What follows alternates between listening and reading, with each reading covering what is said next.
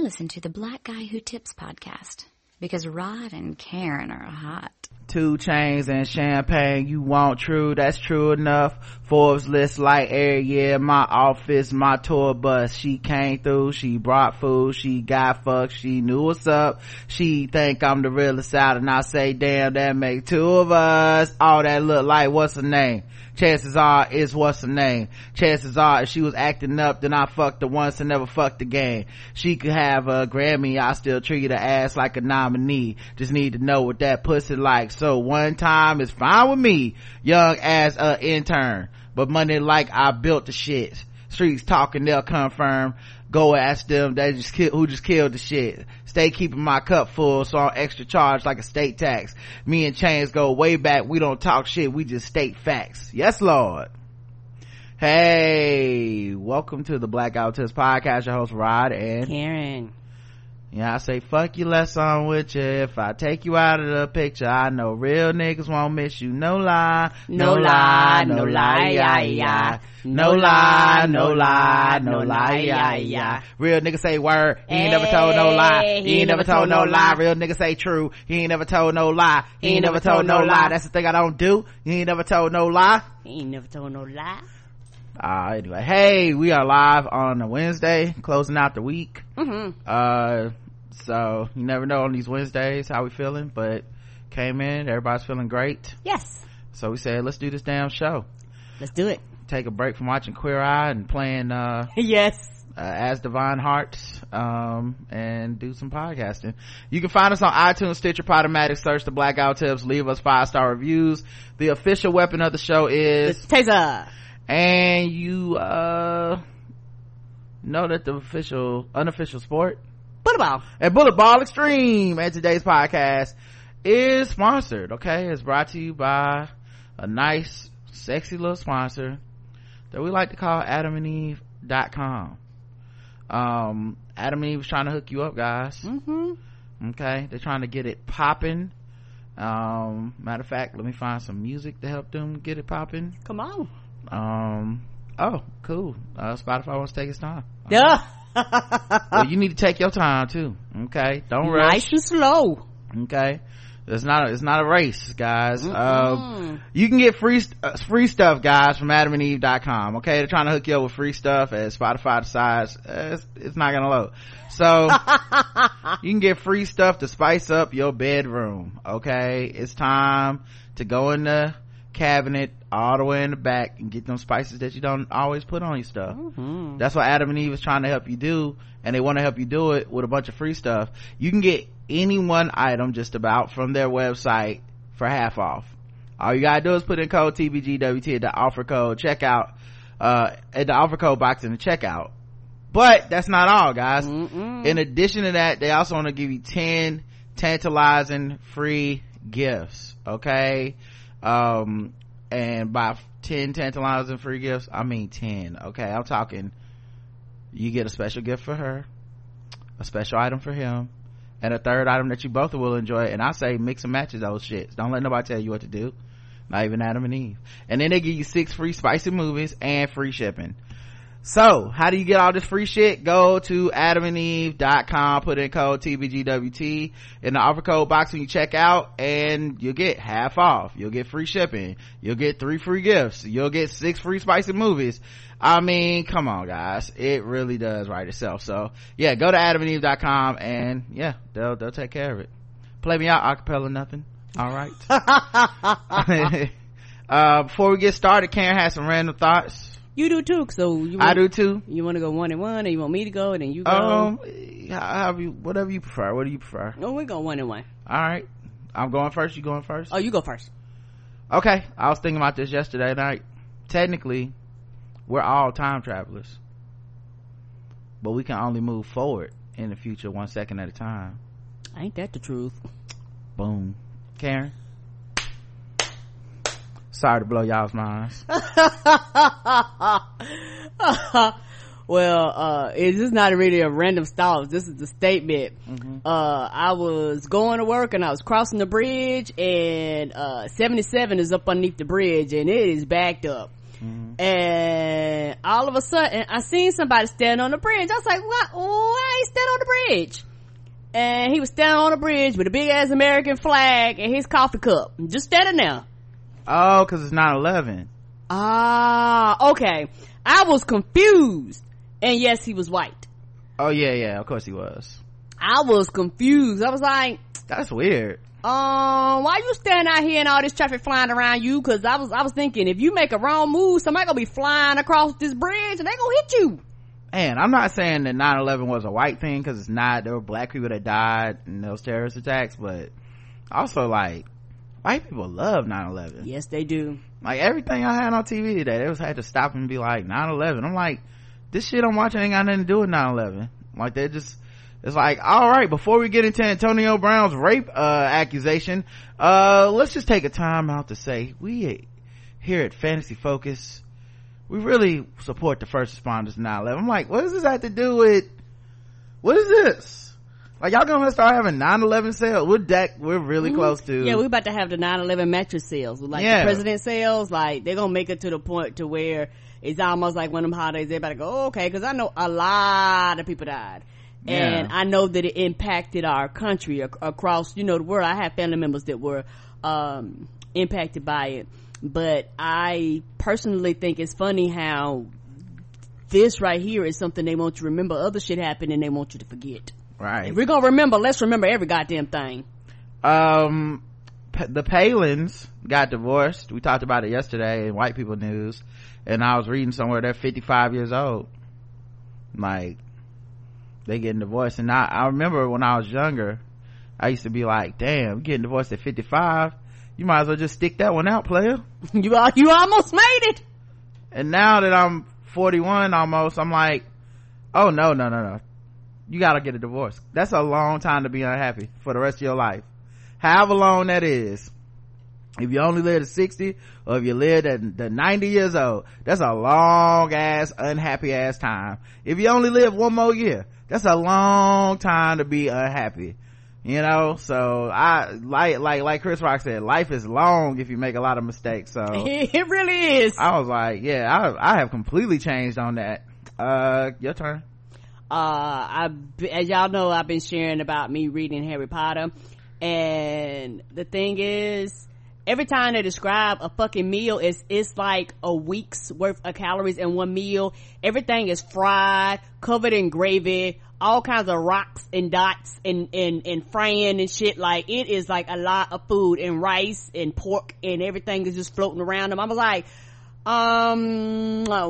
do they have like a magic spell for these kids fucking waistlines? Cause everybody should be huge, because there should be no way that like every fucking meal is like 1,000 calories and like nobody is like super obese and like overweight. Like, just nobody. This doesn't make sense. I'm not reading that book, so I don't know about all that stuff. I just saw the movies. That one dude was kind of big, the one that was a teacher. I mean, but you should have more people going to the doctor's office with hypertension and all these other problems, because everything is like so saturated and fried, and like, because in the book they go in deep detail, like describing the food, and so they were like, deep fried this and smothered covered this and this dipped in gravy with this, and I'm like, ooh, that, I don't know what that is, but that sounds like that's a lot of calories. And maybe because I'm old, and when you get old you begin to think about blood pressure and shit like that, your heart, and you're trying to be around forever. But a lot of people was telling me, I guess running from magical creatures and shit like that must keep you fit. And then the last thing I had for my random thoughts was that I was on Netflix, and it suggests new series based on things you've already been watching or whatever. And it was like, would you like to watch Serial Killer? Because I watch a lot of documentaries, and I almost clicked on it, but then I had to stop myself because it said Serial Killer, and the rest of the title is with Piers Morgan. And I just audibly let out a nah in my house by myself, like nobody else is in here. I said it like somebody had tried to trick me, like, you doing one of my numbers? You in the Serial Killers? I'm like, yeah, I am in the serial killer true crime stuff with Piers Morgan. Nah, why would you try to trick me like that? Lead with that. Right. Piers Morgan Serial Killers. You know what that means if you think about the logic of that sentence, guys. I am more disgusted by Piers Morgan than I am by serial killers. I was gonna watch serial killers. Once you told me it had something to do with Piers Morgan, I was like, this is disgusting. Who would want to watch something so terrible and egregious? Ugh. He got offended. This is just become distasteful. Anything else? Yeah, I got 2 more things. My next one is that when you turn 40, most people do know this, but I this is the process of me getting older, so y'all gonna go through the journey with me. When you turn 40, you get a mammogram. I've never had a mammogram in my life. I am actually scared because all I hear is that they flatten your titties out. Like, I don't know what to expect. I don't know what I'm doing. So I was supposed to get it in April, but I just forgot about it and I lost the paper. So they contacted me and they gave me the information that I needed. So I called the person because they tell you you could do it online. So I did it online, but they didn't have all the information, so I had to call them this morning because they was like, well, we need your birth date and some other information. So I gave them that information, and so she was asking me like all these questions and things like that, which was fine. But then we get to the end and she was like, do you want your mammogram in 2D or 3D? I'm saying, I don't know. I like, do you know better? You know better than me. I don't know. So she was like, well, since this is your first time, I get your regular one. I said, okay. And before we got off the phone, she said some shit and I looked like, word? She was like, yeah, we have to tell everybody this. You can't wear no deodorant. I was like, bitch, what? I didn't say that to her, but I was saying to myself, what you mean we can't wear no deodorant? She was like, I'm assuming it must affect the test. Because I guess when they clamp down, they get underneath your armpits and shit. And I was thinking, oh, so y'all gonna smell funk along with smashing titties. I don't get it, but okay, I guess. Well, they probably do it for everybody, so they probably used to it. I just didn't know that's what I was just walking into. So I was like, no deodorant. I don't understand this foolishness. All right, what else was the last one? Oh, the last one is about you. Rajic has been cooking, but Rajic's been cooking me lunch for work, and y'all, I'm not gonna lie, for the past few days, sometimes when I go outside, I've been kind of, being a little bit more sociable and, going, talking to coworkers and stuff. So it's this one lady I sat with her once, so I sat with her today. We were sitting and talking and things like that. And I'm not gonna lie, y'all, I am the bitch that brags about her husband, because I was like, yes, my husband cooked this meal and it's absolutely delicious. They was like, oh, that's good. I'm like, girl, yes, it is wonderful. It looks delicious. My husband can cook. I was like, yes, we've been doing Blue Apron, and I am that bitch. I be like, oh, I don't say it, but I be like, oh yeah, you don't got a home cooked meal. Well, I became that person at my job. I'm glad that you are enjoying the meals, and I'm also glad to hear that you talking to your coworkers and stuff. Yeah, I started to get outside the box because I'm trying to get adjusted. I didn't know what to expect, and I'm gonna tell you, truth be told, when you at a job that doesn't appreciate you, that's the best way to put it, where you don't feel like they appreciate you, you get into bad habits that are actually not healthy. You become, sometimes antisocial, and so when you go in a new environment, you don't know what to expect, so you bring those old habits with you, because you're like, well, I don't want no problems, I don't want no issues, I don't want nobody to be crazy up in this bitch. And so far, I haven't really had any problems or anything like that, because I literally keep to myself. If we got a smaller team, I talk to people in my team, I keep my head down, I grind on my breaks, I walk by myself, I jog around the building. One day it rained, I took my umbrella and I just walked around the building, because it's really, really good exercise. And some of the other people are like, I see you walking around the building. I was like, yep, it's good exercise, because I don't know, I just don't want no trouble, so I just really just keep to myself. And so, like I think I told her on the show the other day, I was sitting and one of my coworkers was like, hey, because 2 of the umbrellas are broke and one of them works, and it's been really hot, and so she was in the shade, so I went over and I sat with her, we talked and stuff like that. I was like, oh, this ain't that bad. And so she was out there today, so I sat down and I started talking to her and stuff like that, and I realized that, you know, we started talking and other people came out, you know, because I've seen people, I still don't know people's names, but I've seen people, they know me and stuff like that. And so it's not as bad as I thought, and the people are like very, very, very friendly, but I was real kind of shut offish, because I was like, nope, don't want no problems, I just want to do my job and go home. You know, but I understand that the old job, I almost beat that into me, and I really don't have to be like that here. But I kind of, it's almost like you prepare for the worst because you don't know what to expect. But I am glad I am more sociable and things like that. But yeah, I have been bragging about your cooking. It has been absolutely delicious. I don't know what you cooked today, but it was some shrimp with some rice, and that shit was excellent. It was fiesta shrimp risotto. It was good. And that was a challenging one because I didn't go strictly by the instructions. I decided to do the risotto at the same time as I did everything else, and you know, risottos, it's different ways of making it. I had never done it this way before, but and it actually sped the process up a little bit, so it took about 20 minutes to make. But you boil the water first. You boil like 4 cups of water, and then you pour it in there with the risotto, the rice, and then you stir until the water evaporates basically, and then you pour a half a cup in, and you just do that for like 20 minutes. That way it slowly soaks up. Right.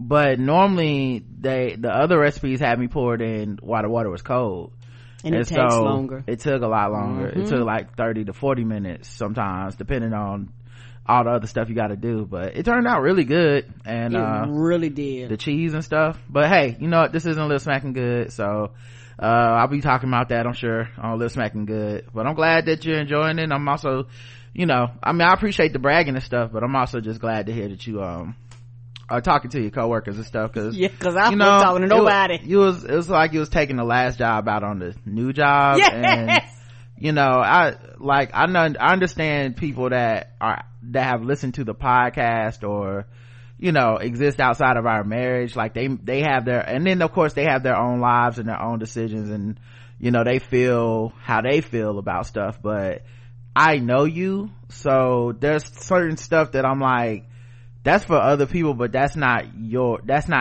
And if I just want you to be healthy and happy, and I know that, you know, coming to work every day and putting up a shield of not talking to people and shit, while that works for some people, that's not your demeanor at all. I was talking about you at the basketball court with my boy Trail the other day, and I was talking about how, you know, every time we go out to eat or something, you know, I was like, I'm an introvert, I'm good, I can put in I'll go to a restaurant with my headphones in, and sometimes I even just don't go out to eat, or I pick restaurants when I'm by myself with no waiters, so I can just get my own food, sit at the table, read a book, and just chill. You know, I go shopping.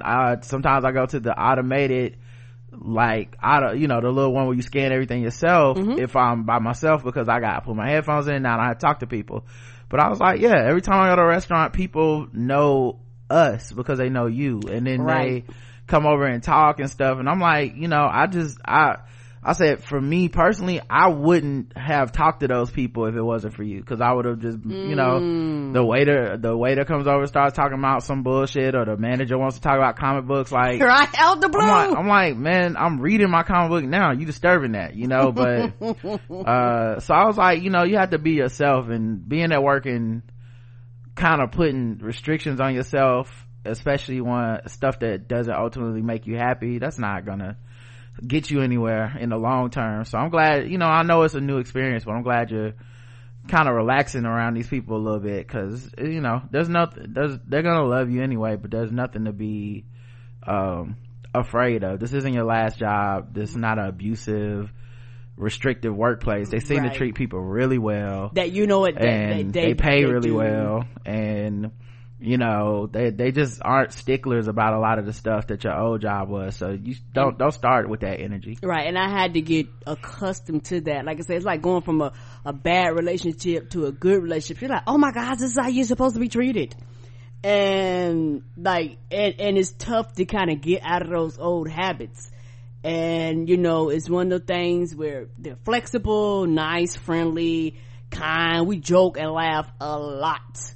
And, you know, even the smaller group, like, we work hard, but we joke and we laugh a lot. It's not that tense feeling, you know. And you need to give them a chance to, if they're gonna be fucked up, give them a chance to be fucked up. Correct. It's like taking out the last relationship on the new nigga. Like, right. What's the point of that? Like, cause now it's like you're there, you're making yourself unhappy, preparing for them to be unhappy, and then now everybody's just looking at you like a weirdo. Like, like, what's wrong with you? Like, we treat her nice, everybody's invited, and then eventually it does become an environment where people are like, well, I guess fuck you, cause you said fuck all of us first. And, you know, as much as people are grown ass people, how work and shit, all that social interaction, it's just like high school. You know, you kind of fall into the line where you are. And so if you're coming from a toxic environment into a one that's a lot more productive and a lot more supportive, you don't want to burn that, you know, right away. And the thing is, I do things not in a bad way, but because I'm so used to certain things being so rigid and structured, a lot of times I'll just do things out of habit. And it's hilarious because, like, the boss had asked us to do something, and she was like, you know, after you do this, you know, send me email of this. And I was the only one. I sent her the email. She was like, Karen was the only one to send me email. And I made a joke. I was like, I'm sorry, y'all. I'm not trying to outshine nobody. I was just following the instructions, and everybody started laughing at me. Yeah. Well, I love to hear it. All right, let's get into the rest of the show. That was all the random thoughts, right? Yes. What was the one before that? The random thought you had? About the mammogram. Oh yeah, I was gonna say, the mammogram thing, everybody in the chat was saying that it's pretty much just, you feel some pressure, it's over fast. And if you have dense breasts, you might want to do the 3D instead of the 2D. So okay, I know you got some pretty dense breasts over there. Okay, I don't know if I'm dense or not. They thick. Okay. You know what I'm talking about. But I mean, that's the thing, you get older, that's the thing I always do to, like, whenever I get nervous about something like that, is just remember everybody's gone through it, right? And once you know, because I do get anxiety about doctor's appointments and a bunch of shit, like, but I just try to remember, like, everyone goes through this, it's gonna be okay, I'm a competent individual, I'm smart, you know, and you just do it like that. And especially with doctor stuff, it's always better to know than to not know, right? And like I said, I think for me, this is one of the first times where I'm really into my head, because, you know, normally stuff like this don't bother me, but I was like, okay, this is something brand spanking new. I've never experienced this before. So when I called the lady, I really didn't know, you know, she asked me the questions, you know, and she prompted me through it, because I guarantee you she's used to working with people where this is their first time. But yeah, I was like, I don't know what to do, I don't know what to expect. I was even nervous talking to her, nervous and scared, and I was like, okay now, you know. But when I was sharing some stuff online about it, you know, a lot of people were saying that you know, they actually use wipes and, like, remove the deodorant when they get there and put it when they get back on. Yeah, everything. I was like, oh, okay, like, it's ways around this. Everything will be fine. Some people were saying, like, schedule it for early in the morning, that way you can put it on right after you walk out of the thing. You just put something on and go to work or whatever. So, you know, it'll be fine, just because they've dealt with it. That's another thing I think about all the time too. I'm a person who prepares extra for certain things. I can't help, I know it's because I'm an introvert, that I'm like, I need to be prepared for this and this. Like, these are the things I'm supposed to have, these are the papers, let me read these instructions one more time. You know, if I'm going to the airport, you know, I'm like on the airport website. And then there's always this realization that I have, you know, as it gets closer, and I'm trying to calm myself down, which is that people are stupid and fucked up. So even the things that I'm actually trying, so there's a lot of people who don't give a fuck and aren't going to try, and they're still going to get on the same plane as me, they're still going to get go to the same doctor as me, they're still, like, they're going to go to the same dentist, all the shit I'm nervous about. You know, there's a person that is gonna buy the same brand and model of car that I'm gonna buy, and they didn't give a fuck about any of the stuff that you're supposed to do before you get there. So I just think about that. Like, they always have a contingency plan. It's, oh, I forgot today was the day I was supposed to put on deodorant. Well, guess what? We know, because hundreds of people come in here and do the same thing. So here's how we're gonna get rid of that problem. You know, they're not just gonna say, give us your money, now get the fuck out, you know? And the other thing I remember too, when push comes to shove, everybody wants your money. And so you represent money. Your insurance payment, your copay, whatever, is money to them. So to them, they're like, this is money. We like, we're providing a service for you to this is how we make a living. They're not gonna just be like, I thought I told you not to put on deodorant, get the fuck out of my face, and go. No mammogram for you now. You blew it. That was it. No mammogram for you. Right? So you'll be fine. Right. And the thing is, when I get, I'm like you, if I get nervous, I will over prepare.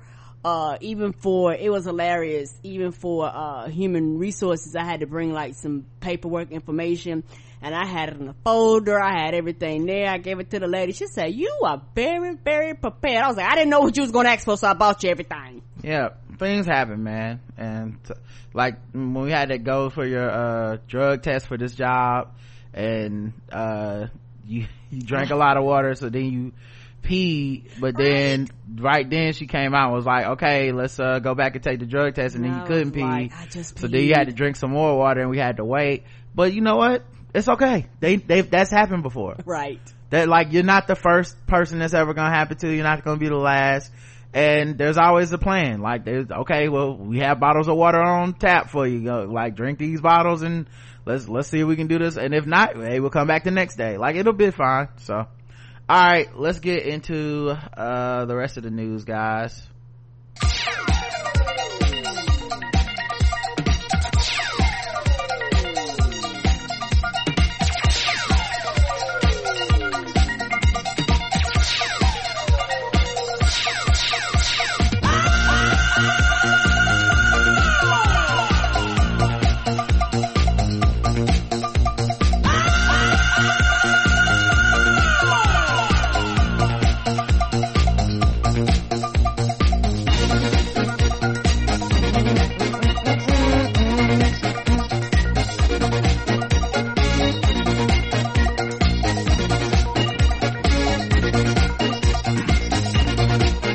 There is something I wanna ask you.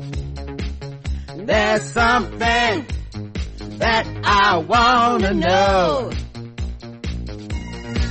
And to this question, you have the answer.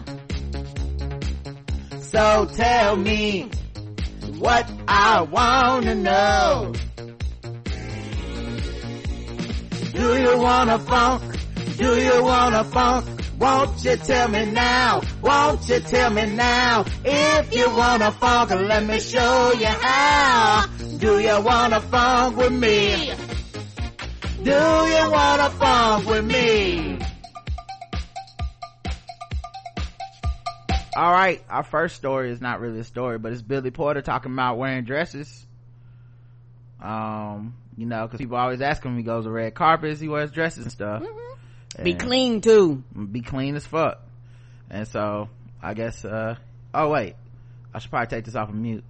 So I guess he decided to I think he got asked about on like Good Morning America or something, or Pink News or something.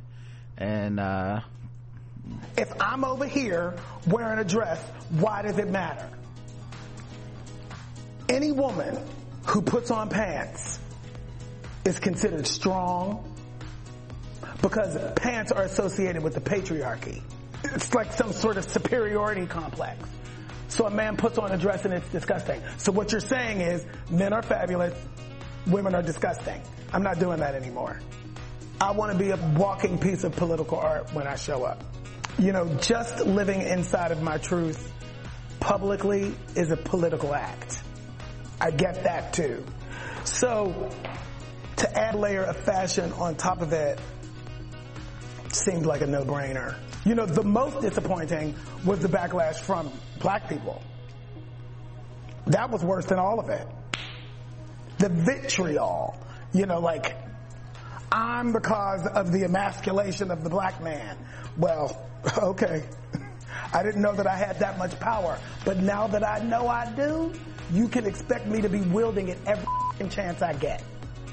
You know, the whole fashion thing was something that's gorgeous. that I knew could be a thing just from having been in the business for so long and watching the women do it. It's generally reserved for women. I loved the Oscars. I loved the Golden Globes. I loved the Met Gala and the Tonys with my uterus dress made out of the Kinky Boots curtain. Know your references, children. Yeah, that's Billy Porter from Pose. You guys may know him from there. But yeah, also, like, even if you didn't know him from Pose, you definitely know him from all the runways of different award shows. And it is sad to see black people that do that. And I think part of it is because he's a black star to a lot of us, so he's, you know, in black circles. Like, Pose is a very black show, you know, so it is something where white people probably see it and don't even bat an eye because they probably don't watch the show or they don't care, or, you know, if they're white, they know what they're getting into. But there's a lot of black people, you know, the same thing I feel about like a Black Lady sketch show or Insecure. There's a lot of black people that tune into stuff because it's black, right? But they don't, but like I said, not their thing. A lot of black people would be Republicans if it wasn't for racism. So like, they tune into these shows and then they're like, I didn't know it was gonna be all this gay shit, you know, or whatever. So they still have homophobia, transphobia, and all that stuff going on, and they never think about, it's so crazy, but I mean, bigotry is stupid, and it's ridiculous. It's such a ridiculous thing that they never think about, these are black people too, first and also, right? They just go out, gay shit, block it off. Like, you know, it's like the Dave Chappelle stuff where he's like, gay equals white, you know, this is emasculating the black man or whatever. It's like, how, what? Like, they act like they're telling, like, if you see a gay man, if you see any man in a dress, like, that then becomes all black people, all black men are gonna be forced to wear dresses or some shit. It's so crazy.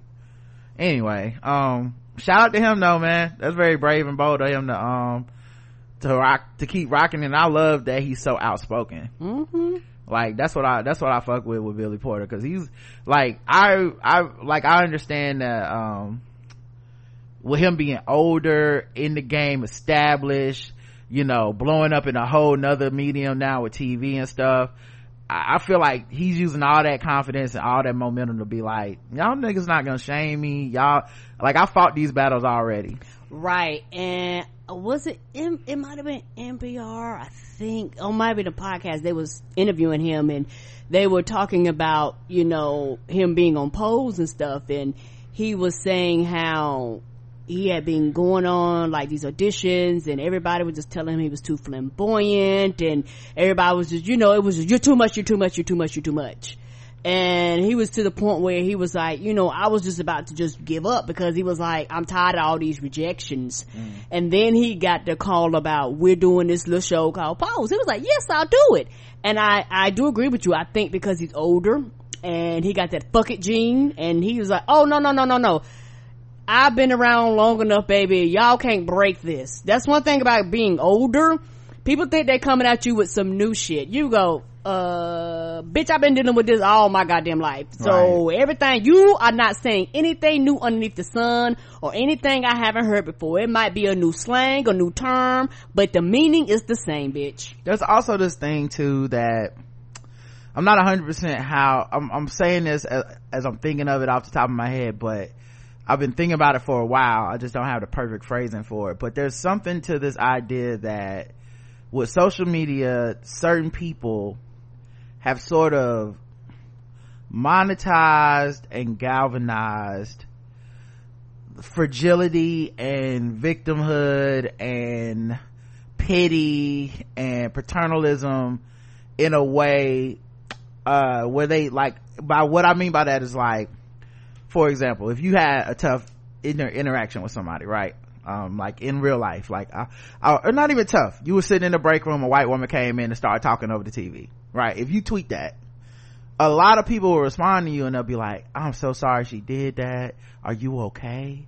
Is that, that is terrible. I'm sorry that happened to you, right? Mm-hmm. There'll also be people that'll say, I would have smacked that bitch in the mouth. Mm-hmm. I would have did this. I would have had the perfect comeback, and I would have stayed ready. And you may have just been trying to convey that this thing happened, but without the level of impact and depth that other people are placing on you. Like, you must have been hurt by this, you must have been injured by this, you must be so like, and it's because people have sort of conditioned a lot of, at least the people in our circles, to be very sensitive. Like, I've had tweets that I've deleted because the response to it was too, like, I may have been trying to convey like, this funny thing happened, or man, I was upset that this happened, but I wasn't actually looking for like a pity party or whatever. Like, hey, this thing just happened, I can handle it. Maybe I was just saying, hey, haven't we all had these things happen, something like that, right?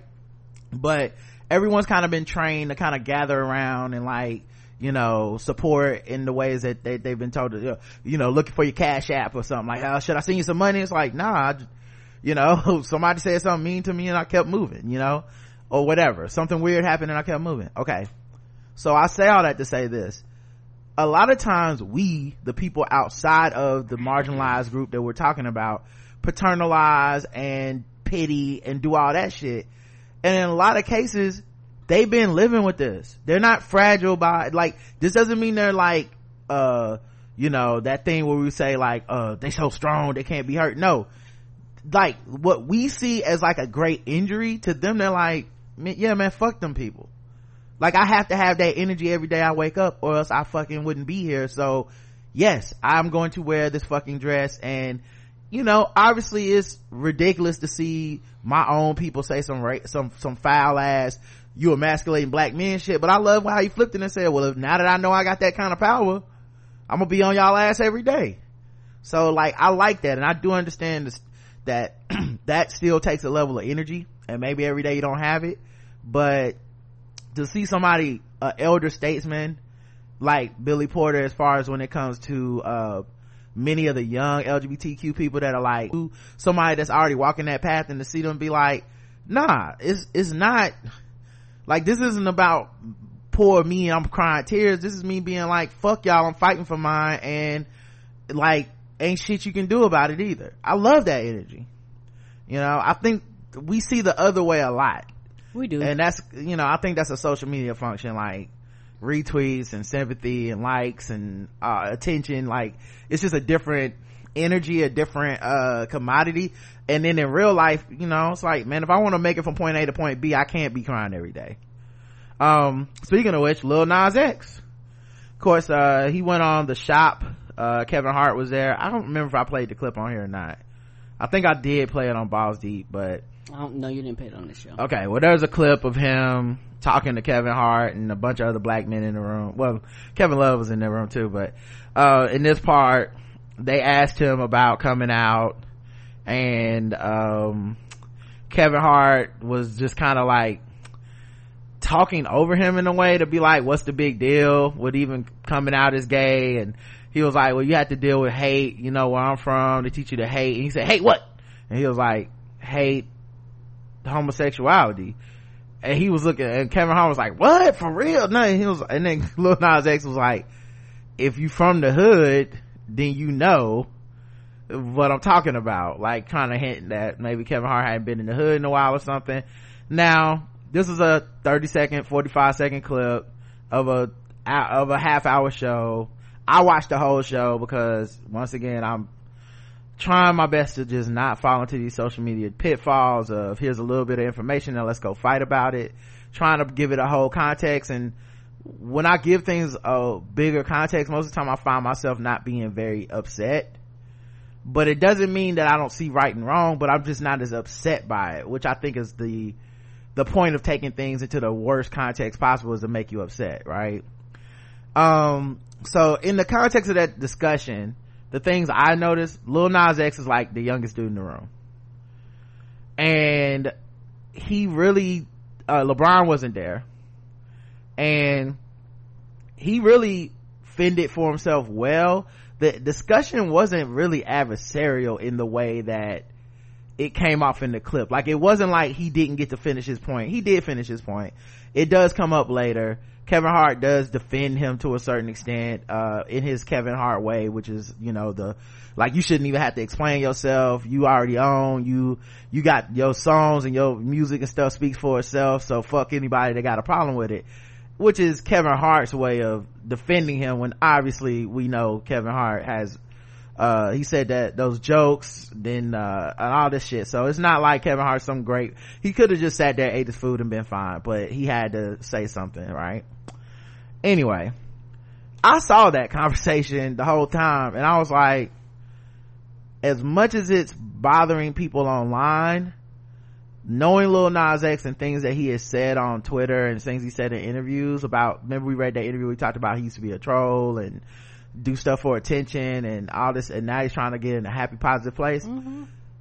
I was like, I don't think Lil Nas X was affected by that as much as people watching it are gonna be affected by it. Whether it's our need for content, whether it's our own, like, you know, people getting triggered by just the whole discussion. People were saying stuff like he shouldn't even be in the room with Kevin Hart and all this type of stuff. And I mean, I guess, you know, that's not for me to say. If, you know, I feel like that's for him to say. If he got ambushed and he didn't know Kevin Hart was gonna be there, you know, then that to me, that would be kind of fucked up. But if he said, I'm not afraid to sit down across the room from Kevin Hart and talk about this shit, I don't blame him at all. And that's, once again, that same thing where it's like, I'm not fragile, I'm not triggered, I'm not scared. You know, he even said, I didn't grow up being bullied, I'm not scared of y'all. Lil Nas X has said that, not on this episode but on Twitter. And I'm like, yeah, if he feels like people always talk about we need to have these conversations. If the conversation is only going to take place with all the people who agree with you already, in a place, in a forum where everybody is so super like woke and using the right phrases, then there's no point to the conversation. Then there isn't a conversation. It's an illusion of a conversation. This is kind of what a conversation looks like. You stick some people in the room that are ignorant. You stick some people in the room that fucking know what they're talking about and experienced it. This wasn't an academic situation. This is a barbershop situation. So I think, and the Undefeated or whoever put out that clip, I mean, come on, you knew how that was gonna look. And I mean, and shout out to HBO, they knew how it was gonna look. That's why they put the clip out there, to get people to watch and to talk about it. But anyway, so Lil Nas X, after all this stuff, says he's not mad at Kevin Hart following the Shop viral conversation.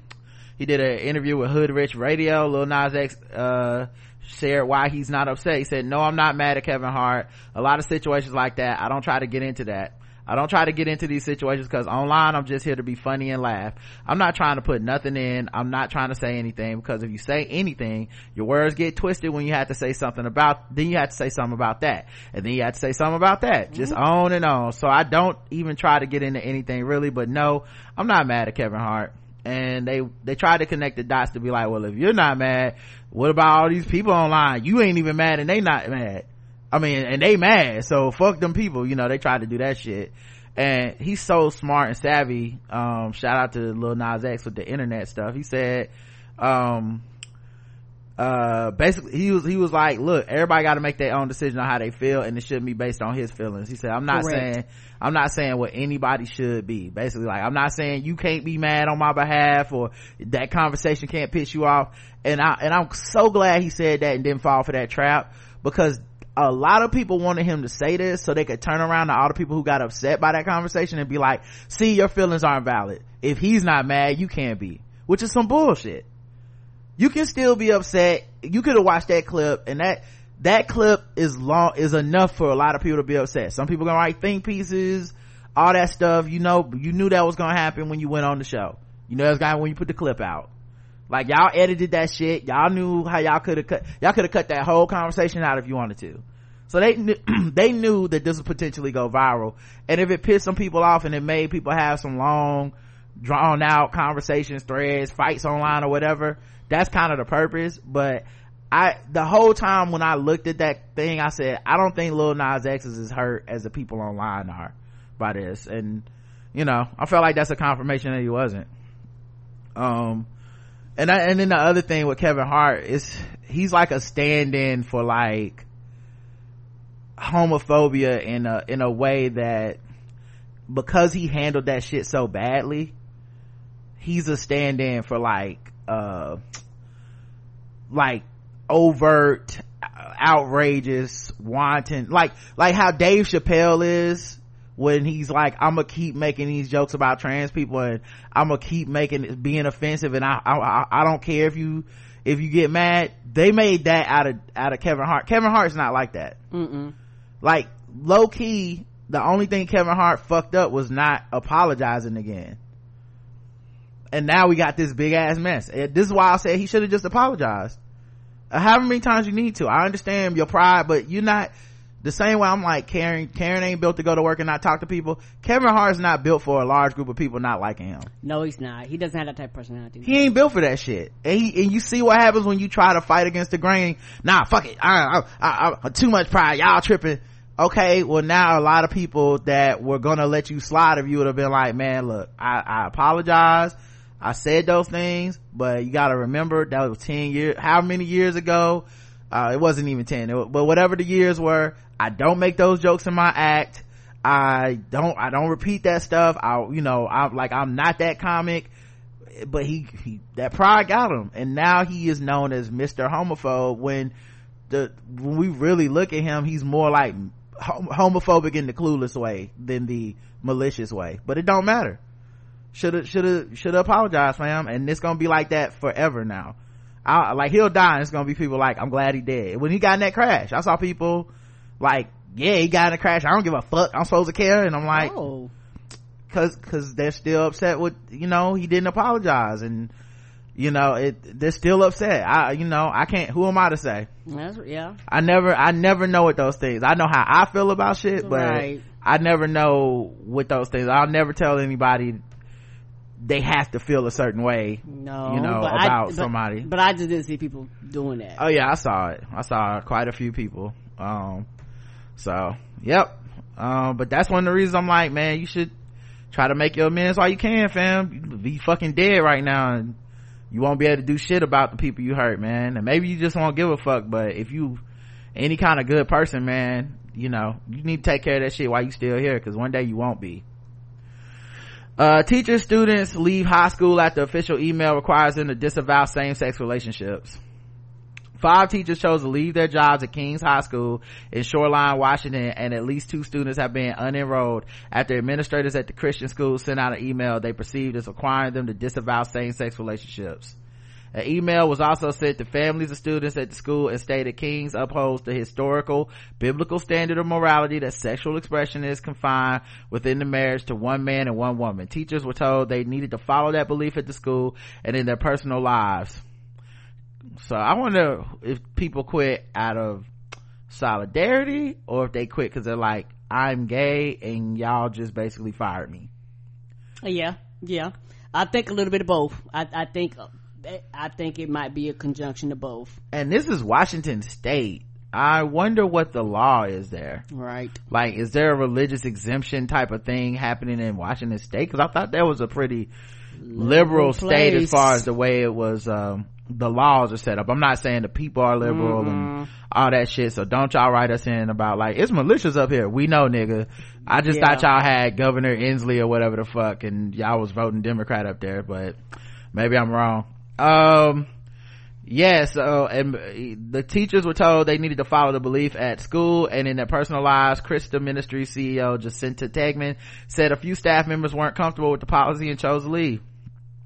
The Seattle Times asked Tegman, who previously fought to repeal a state gay rights law, oh, there you go, and led opposition to same-sex marriage in Washington, took the helm of Christa as its president and CEO in January. She centered her first State of Christa address on the need for practical spiritual reform at the organization. religious freedom is homophobia. Said so Taven said the KIRO, when it comes to sexual expression, the Bible teaches us that sexual intimacy is reserved between a marriage between one man and one woman, and we as faith-based Christian organization uphold the belief and teaching. We hire people who profess to be Christians and that they would uphold the teachings of the Bible, but we serve anyone regardless of their position. If they want to be here, we want them to be here.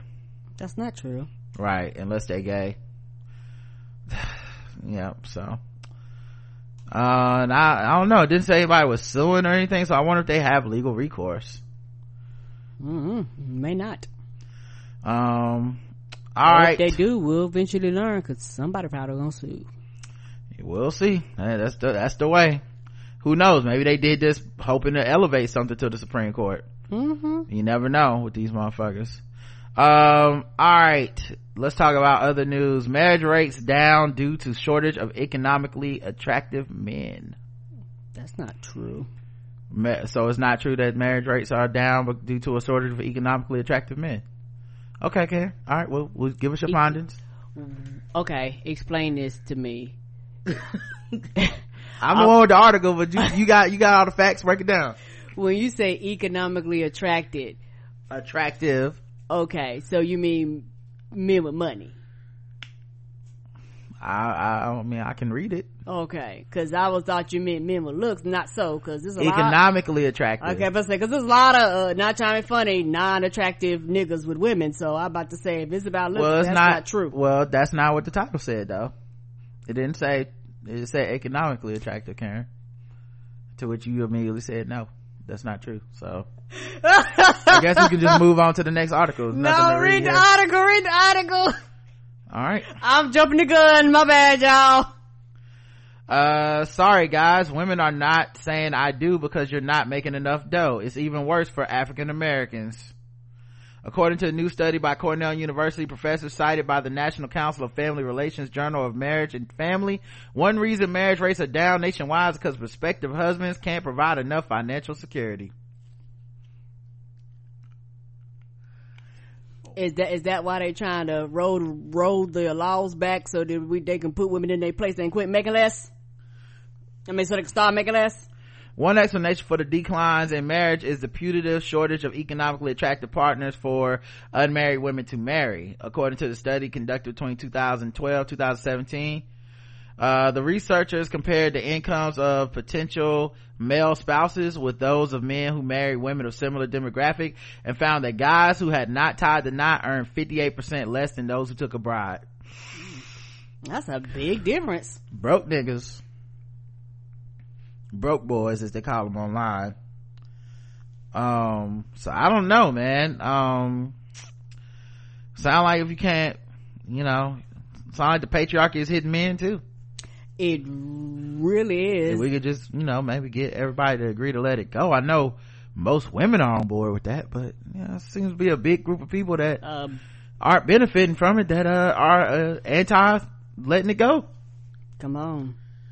And then because of the structure, look at the women crazy when they go, why don't you want me? And she like, nigga, you broke and you can't provide in the quote unquote standard way that they say you're supposed to provide. This is like white farmers that now committing suicide because of Trump's tariffs and shit. It's like, make America great again, actually not benefiting you. Right. And also, for particularly black women, especially if you done been through some shit, you're like, nigga, I can have bad credit by myself. It's one of the things where, okay, now I got to help you get your credit and shit straight. Not in every situation like this, but you're like, no, if I got to deal with bad credit and struggling, I can do that shit all by myself. And let's take it another step, because here's the hidden story in all this shit. Why do the men need to be the ones that provide? Correct. And see, a lot of people will ask that as a way to go at women. Why I got to be the one to provide? Let me tell you why you got to be the one to provide. Because the rest of you motherfuckers ain't offering nothing else. If you can't pay me, what else do you have? You know what I'm saying? What's in cis het relationships, what do men bring to the table who can't provide? That's a big fucking thing when you reduce yourself down to, I'm not going to work on myself at any level of therapy, any level of emotional support. I'm going to still advocate a lot of misogynistic ideas. I'm still, even though I don't have money, I refuse to fucking cook. I refuse to clean. Help you take care of the kids. Right. I don't want to take care. So now you put yourself in a pigeonhole where the only fucking thing you bring to a relationship is how much fucking money do you have to make me want to put up with this bullshit. Come on. That's terrible. So that's why we're at this position where women are like, I'd rather be single than strapped to some broke nigga that still expects to be treated like a king. And that's why it doesn't work the other way around. Men always get mad. Well, if I make more money and a woman wants to, right, and then what do you expect that woman to do? Cook, clean, raise the kids. You expect that woman to do a fucking job. You don't expect her to just come in and be like, well, if you want to sit around on the couch and play Sega Genesis all day, that's cool. No, you expect her to contribute in a bunch of other ways. But when men don't have money, it's like, well, fuck, I don't have another trick. So that's the big part of this. That's the hidden part of this that's so sad. And like I said, most men will go right to that title and go, fuck these bitches, they don't want men that don't make no money, instead of being like, what else do I have other than money? Because I'm gonna tell you something right now, it's a lot of women with no money living just fucking fine with some dude that is happy to take care of them because they providing something else. And I'm not just talking sex. You can get sex from anybody. You can get sex anywhere. Especially if you're a nigga with some money, you can find somebody that'll fuck you. No, I'm talking about they're just providing emotional stability, support, like I said, the helping raise people's kids. Sometimes not even their own kids. Like they're providing balance to self-improvement stuff. It takes a toll on women's lives to even be with men in cis-het relationships. Like literally, it takes a toll on your lifespan. Right. And they've done studies that say, and that has a lot to do, a lot of times women outlive men. And so a lot of times when men die before women, and most, sometimes it's not always that fact. A lot of women, when they get older, they go on vacations, they start living life, they go fuck them grandkids, they start doing shit and being about stuff other than being strapped to a goddamn man, because they no longer have those obligations. Well, especially if a man is gonna be a drag. Correct. Like if my whole thing is gonna be, Ronnie from the Chi, like my whole thing is just gonna be me complaining, woe is me, and why like I said, I had a conversation with a good friend one time. He was dating a woman who made more money than him, and her mom taught her when she was younger, like, hey, don't ever be dependent on a man. And so one of the things she told her was, take some money, put it to the side, and you use that money for you, things you want to do, whether it's an emergency fund or whatever, right? We don't tell men to do shit like that. Right? None of us is like, I better have an emergency fund in case my wife start tripping and cut me off. Like, well, none of us do that because we don't expect women to do that. But anyway, so she took some of this not even emergency fund, her side money that was hers that she earned because she made more money than him. She took it and was like, I'm gonna go on vacation. Me and my girls are going on a vacation to some beach or whatever. And he was mad as fuck. Like, what?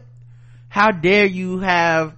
And I thought he was just mad, like, man, she go on vacation without me. I was like, maybe you'd be sad because your girl's going away, but he was more mad that she had the economic viability, right, to do a bunch of shit without him, and so didn't need his input on it, didn't need to consult him or get his permission. Correct. And so it fucked up the power structure of the relationship, and they didn't make it. Like, they broke up. Like, his ego couldn't handle that at the time, and it eventually dissolved the relationship. And to me, that was the biggest first step, was that day of being like, cause I was like, what you care, man? Your girl got her own money. Shit, you winning.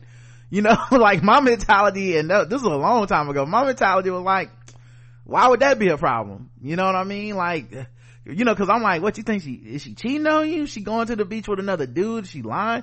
Nah, man, it's just she got this money, and I don't have that kind of money. I don't just put money to the side. I'm like, then put some money to the side. Right. But that was the thing, was just that power dynamic is fucked up, because men, we want that patriarchy even when we don't deserve it, even when it ain't earned. Because that's the other thing too, there's plenty of women that really do believe in, hey, you bring home the bacon, take care of me, I fucks with you, I got you. Well, like I'm like, in my personal life don't mind if you open up that door for me. I don't mind if you want me dressed a certain way. I don't mind if you right, like this is the type of lifestyle that I want, but the exchange is you make that money. There are some women like that, you know what I mean? But if you're not bringing that to the table, they not like that for your ass. Come on now, you know. And for the record, this isn't me trying to drag men who don't make money. It's literally me saying, yo, if you know you don't bring money to the table, start thinking about what else you can bring to the table. Like, and if nothing else, it'll help you help yourself. It doesn't behoove you to know how to like keep your house clean. It don't help you to cook. It don't help you to be handy. It don't, like, these things help you. Like, don't necessarily do it on some like, I gotta do this to get a woman, but just do the shit for yourself, you know. And then I think that helps. So anyway, man, it's sad that it's that way, but yeah, it's leading to people be like, why even get married? Yeah, they're like, why waste my time? And a lot of it is men's fault. Like, literally, the structure is men feel like they ought to be dominant. They can't be dominant. Women's like, well, if you can't be dominant, the fuck I need you for? I don't want to be dominated by no broke nigga. At the end of the day, that's all it is. You hate to be like that, but for a lot of women, they go, no, the structure that you set up, now you set the structure up, not me. The structure that you set up said you got to provide. You can't provide. What the fuck am I over here for? The news is even tougher for black men and women hoping to find a spouse. Racial and ethnic minorities, especially black women, face serious shortages of potential marital partners. In 1960, 72% of adults in the U.S. were married, according to Pew Research. While more adult couples are reportedly living together now, only 50% are married. That research indicated 54% of white adults were married, as opposed to black adults who were married at a rate of 30%. Asians were the group most likely to marry, with 61% of adults walking down the aisle. According to the study published by the Journal of Marriage and Family last week, the nation's lack of weddings is a matter of green. The study reveals large deficits in the supply of potential male spouses. One implication is that the unmarried may remain unmarried or marry less well-suited partners. So yeah, you're essentially saying lower your standards then. Yeah, and what's happening here is women are refusing. And that's the problem. They're like, nope. And in a very short period of time, you have to see, this is one of the reasons it pays to know your history. We're talking about women, like, literally earning the right to, white women earning the right to vote. Like, I think this year is the 100th anniversary of that. I thought something around in there, yeah, something like that. I think it 1919, 2019. So this is the 100th year anniversary of women just getting the rights of suffrage. White women getting the rights of suffrage. Now you're talking about that progress. So women now, if you can vote, now you can work. If you can work, now you have a voice. You can run for office. You can do a bunch of stuff. You can go to school. You can get degrees. Now you have women that are like, I might have had to marry almost out of desperation in 1953. Correct. But in 2019, I'd rather be single, and not even I can do bad by myself. No, I can be single and I'm doing great. Like, I'm doing fine. My needs are met. My money I'm good. You know, like, maybe emotionally I want something romantically, but I still have more options to be like, I don't need to settle for endangering my safety. Come on. I don't need to settle for half a man that's gonna cheat on me, or some dude that's coming to the table with a bunch of misogynistic type of views and telling me I ain't shit and my body ain't shit and you should be able to cheat on me if you want to and all this shit. Like, don't nobody want to deal with that. And I can't speak for everybody, but you have a generation of women that were raised up with their aunts and uncles. I mean, I know for me, not aunts and uncles, but raised up with their aunts and older family members that went through that beating and cheating, all that shit. And now women are like, oh, no, my mama went through that. I'm not going through that bullshit. Like, my aunt went through that. I'm not going through that bullshit. And guess who told you not to go through that? They did. They was like, bitch, get your life together and don't put up with no bullshit. Them same grandmas that men romanticized because they basically understood they had to stay with a ain't shit man. Those same grandmas are telling their granddaughters and their daughters, don't be like me. Like, this was a mistake. You gonna actually have some opportunities I didn't have. Use them to the best of your advantage and do not end up being miserable just to be with some nigga. They'll tell you them ass whoopings wouldn't worth it. You better be by yourself. So anyway, shout out to that poll, man. That's sad prospects, but yeah, I would hope instead most men will read that and go, fuck these bitches, blah blah blah, but they really need to read that and be like, why am I not doing more for myself and more to bring more to the table than some money? But all right, let's get into some fucking with black people.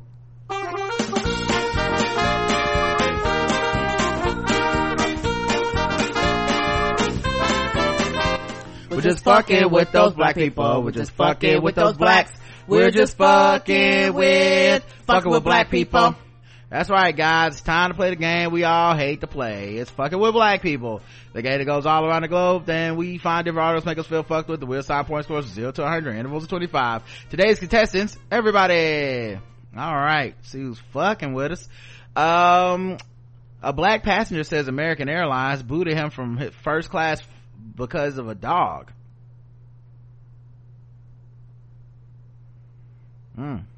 Must have been a white woman in first class. Was the dog white? I mean, what's happening? I don't understand. Black travelers who says he's allergic to dogs plans to use his to sue American Airlines after the carrier allegedly removed him from first class so a pooch could remain seated. The conflict occurred April 14th. Ain't they supposed to be in cages? It could have been a companion, those dogs that they bring on there to emotional support you. Oh, so they don't gotta be in no cage? The conflict occurred April 14th aboard a flight from Phoenix, Arizona to Austin, Texas. Surprised there a lot of that shitting on your airplane. That's where Dana Holcomb, I don't think they're supposed to shit on the airplane. Dana Holcomb complained he could not be seated near another passenger and that person's service dog. American Airlines spokeswoman Lakeisha Brown reportedly said in a statement that the crew first offered to move the passenger with the service dog to a different seat in first class, then offered to seat Holcomb and coach and reimburse him the difference of the cost, but those solutions were not to his satisfaction. Lawmaker for that dog. Huh? I said I don't blame him. I ain't give a fuck about that dog. Y'all need to make arrangements. I don't want to move. Well, here's my question though, Karen. They said service dog. So is it an emotional support dog or is it like a CNI dog? I don't know. Because if that's the case, then we get into some disability issues here. And so it's like they were damned if they either tell the black man he can't be on the plane or tell the blind person you can't be on the plane. We getting sued either way. Yeah. Everybody can't be happy on this one. If you're allergic to dogs that bad, I don't know what you do with that. It's either gonna be a race thing or it's gonna be a disability thing if it was a service dog of that type, right? And the thing is, I don't know if it was something where they couldn't have got him on a completely different flight altogether. Like I don't know how those arrangements went. Yeah, first class you ain't getting no seats on the day of. A lawyer for Holcomb argued that his client was taken off an airplane so a dog could fly to a first class cabin, and accused the airline of repeatedly removing black passengers from flights and leaving them humiliated with no way home. Holcomb's attorney Regina McAmey Sr. stated what American Airlines is doing is discrimination. An African-American doctor from Houston, Texas said she was booted from an American Airlines flight in July because her outfit, a romper, was inappropriate. Shout out to the Root. They go in and find all the receipts. Like, it was another black person one time that got kicked off. The airline issued an apology to that passenger and their son who was also on the flight. They were eventually let back on the plane. The NAACP issued a travel alert to black passengers in 2017, noting a pattern of disturbing incidents reporting African American passengers specific to American Airlines. The airline, which claims to transport 500,000 passengers daily, responded by stating there was no room for discrimination in their company.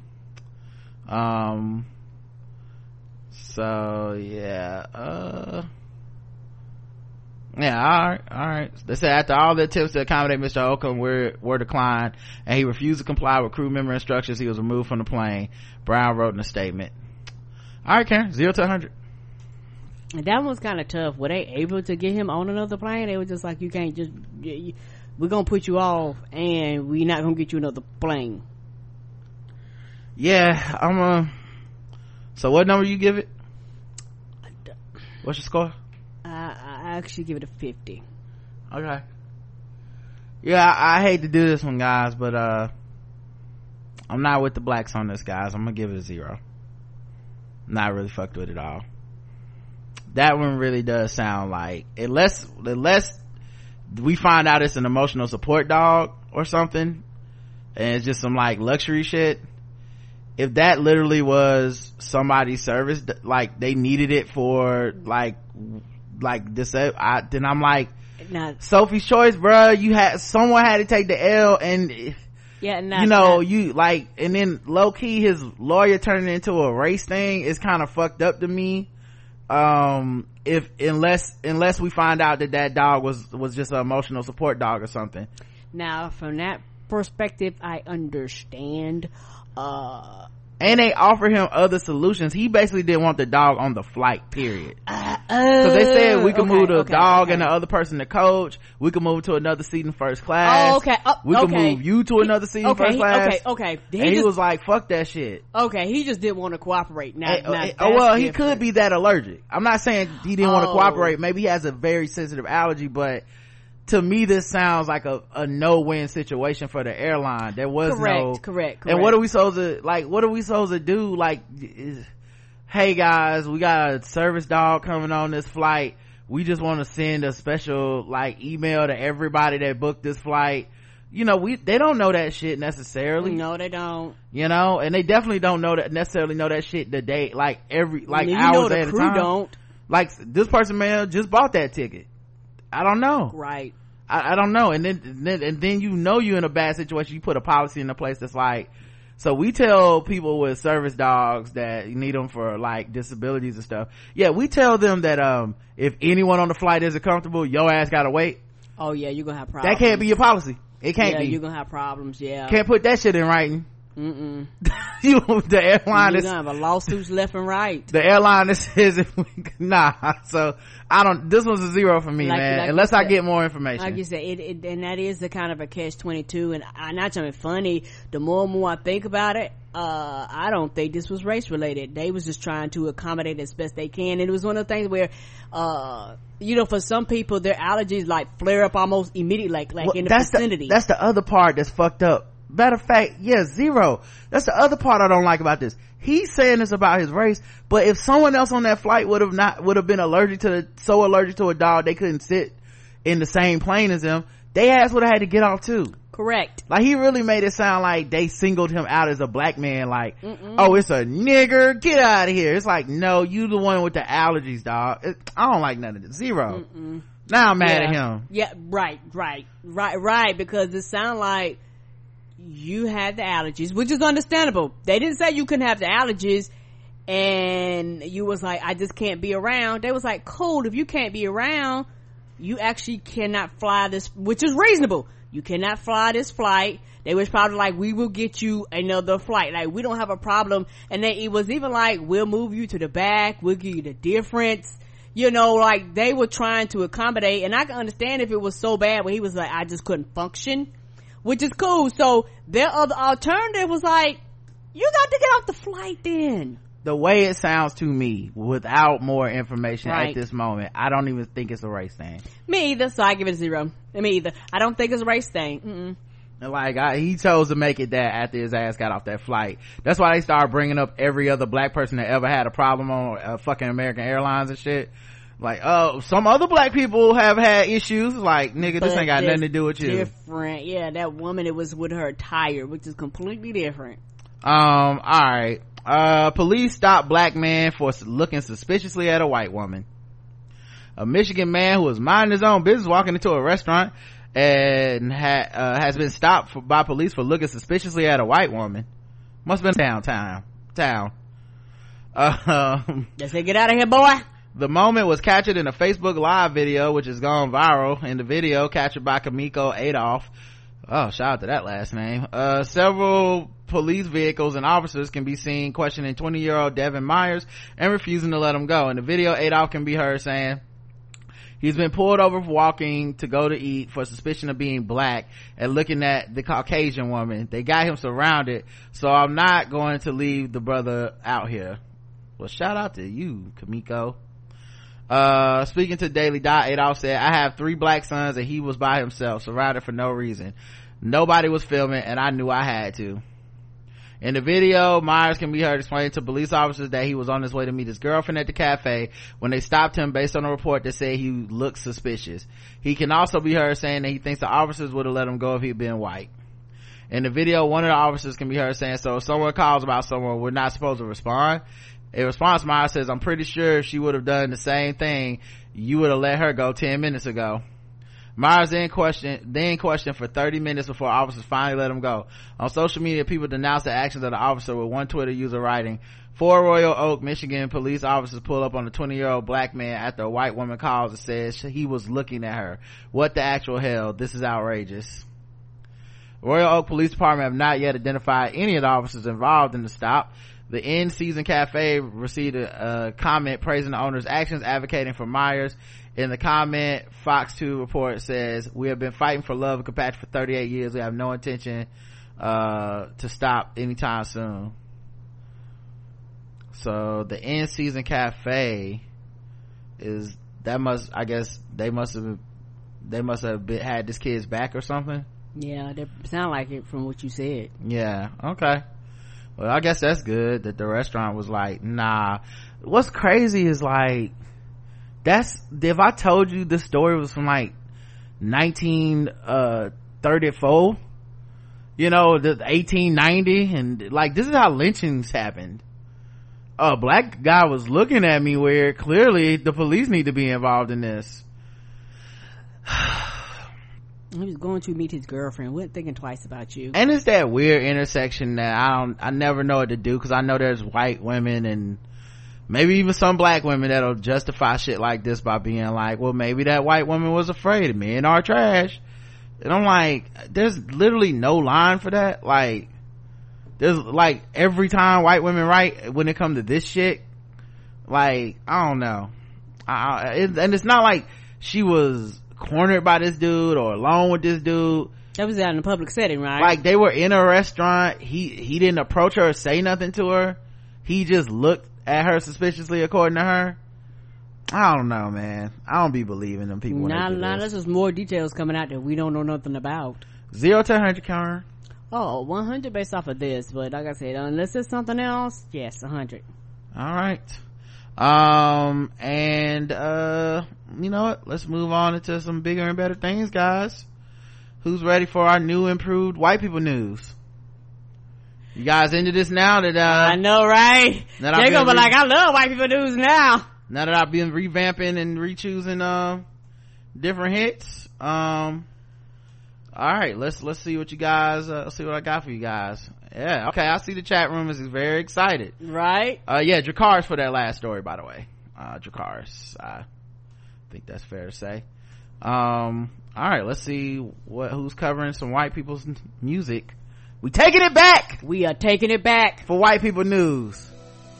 It's ours now. Give us our hits, whites. Oh, they got production value.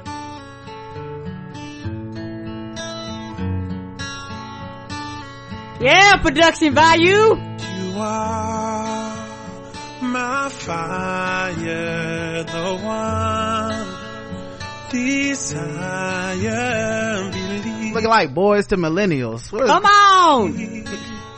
When I said I want it that way, but we are two worlds apart. And this is my bop. I like this song, the original one. Oh, they wasn't giving you runs like that on the original. I want it that way. Tell me why ain't nothing but a heartache. Tell me why ain't nothing but a mistake. Tell me why I never wanna hear you say I want it that way. Am I your fire, your one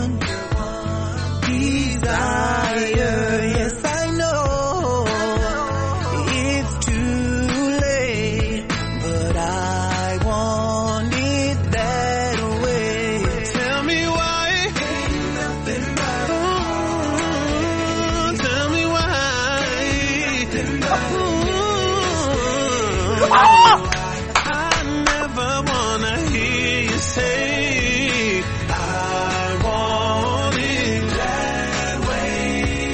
And now I can see that we're falling apart from the way that it used to be, yeah. No matter the distance, I want you to know that deep down inside of me, yeah, yeah. You are my fire, the one desire.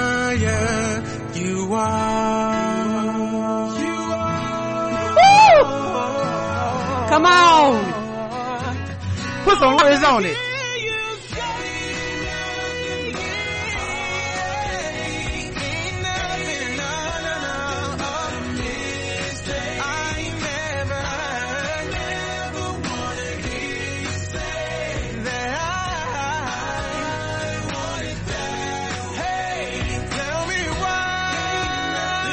They put some Old Bay on it, didn't they? Come on. Oh. We make everything better. I don't even, who is this? Amir, Ahmire is the name of that group, I guess. Mm-hmm. If you guys are looking for them on, shout out to them. Wow. Alright, let's see. That's y'all's man. Did Trump do anything? He's always doing something. His administration does plan to ban the sale of flavored electronic cigarettes. I don't believe them. Cause some people are dying or something. You think he cares? This is big tobacco. Well, that's the plan that he wants to do. He gonna blink his eye and backtrack it. I don't believe shit he says. All right. So that must, I guess, never mind that article then, guys. I don't think he gonna stick with it. All Some right. of his friends in big tobacco. Well, he didn't say it. His administration did. Okay. Oh, well, they still don't matter. Okay. Cause he gonna put out a tweet and be like, well, I talked to some of my buddies and nope. So I don't believe a goddamn thing he says. All right. Well, you ain't got to hit me but once, Trump.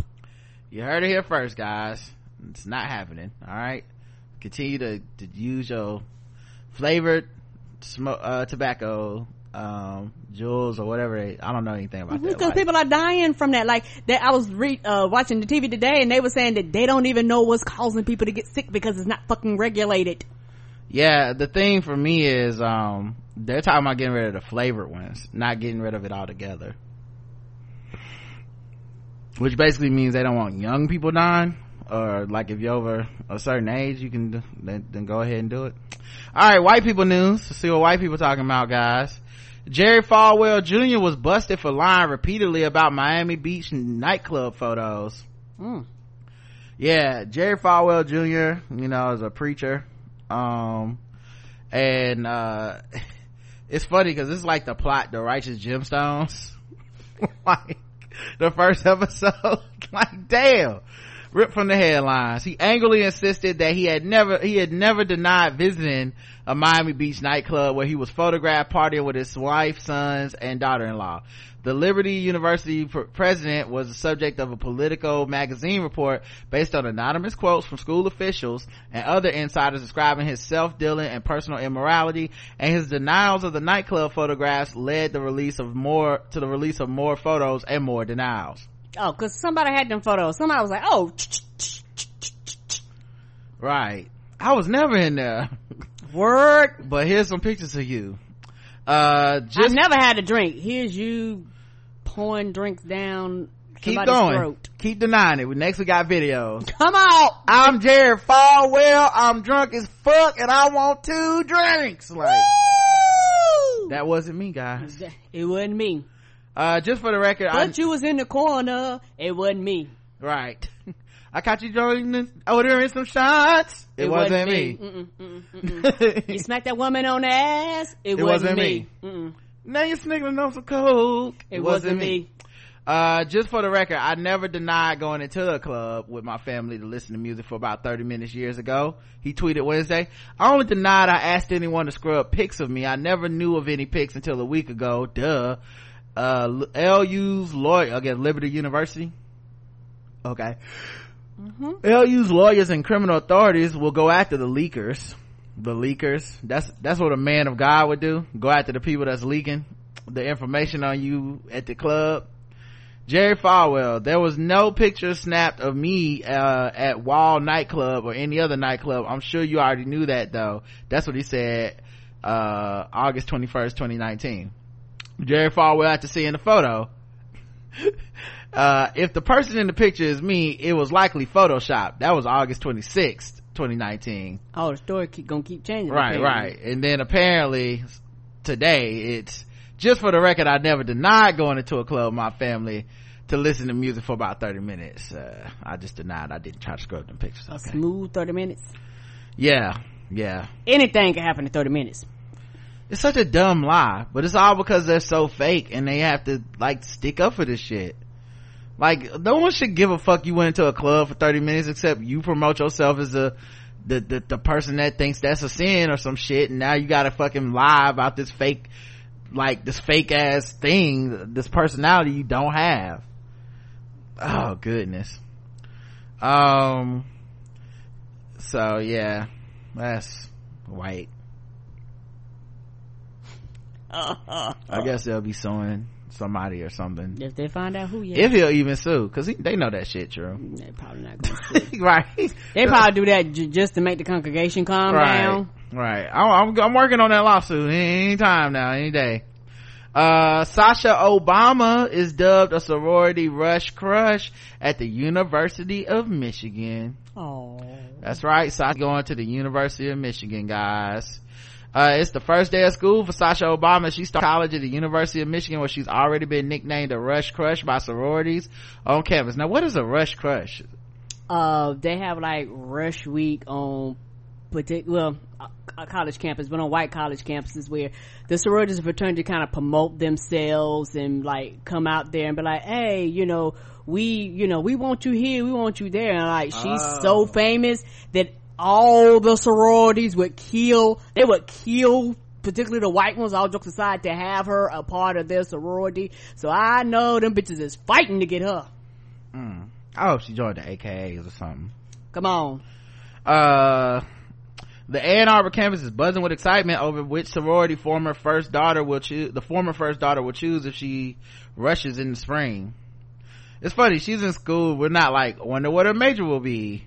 We're like, party! Who's she getting drunk with? Yeah, because depending on what school. I know, I think at Fairfield State you couldn't do it your first year, but some college campuses, your freshman year you can pledge. Several sororities on campus, where 17% of the undergrads are Greek, reportedly have their eyes on the 18-year-old freshman. It may be an overwhelming decision for Sasha, as there are dozens of sororities on campus to choose from. In total, the University of Michigan has 56 fraternities and sororities. Reports say that Alpha Chi Omega is Sasha's top choice because she has close high school friends who are in the sorority and even stayed at the AXO house during a school visit earlier this year, per TMZ. I guess this is a picture of her. What is this, who she went to the prom with or something?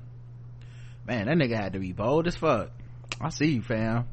I never had that kind of confidence. Excuse me, first daughter, would you like to go to the prom with me?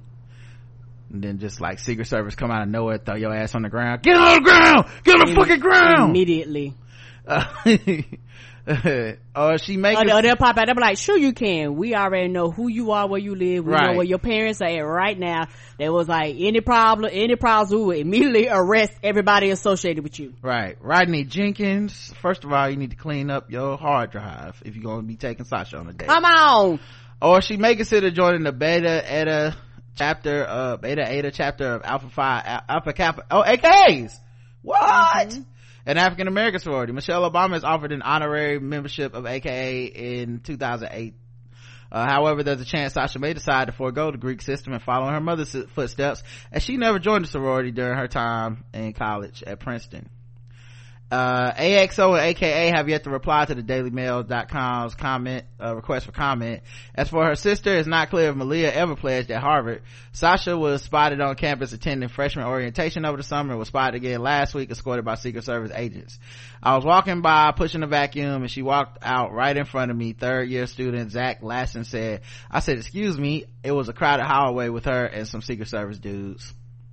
Cause her, if she decides to pledge, it ain't gonna be no normal pledge, cause guess what, Secret Service is gonna be with y'all through the whole thing, and they're gonna be like, you touch that bitch, we gonna cap all you bitches. Another student saw Sasha near the undergraduate library. The Obamas have not announced Sasha's college plans, and the University of Michigan spokesperson Rick Fitzgerald also declined to comment that she was a student there to the Detroit News. So all right, well, good luck.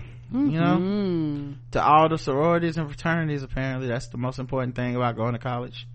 But then, rush week is huge, particularly at white universities. Right. All right, let me see what else we got here for white people news, and maybe I'll try to squeeze in some guest race as well. Let's see. Woody Allen defends his record. I've done everything the Me Too movement would love to achieve. What? It's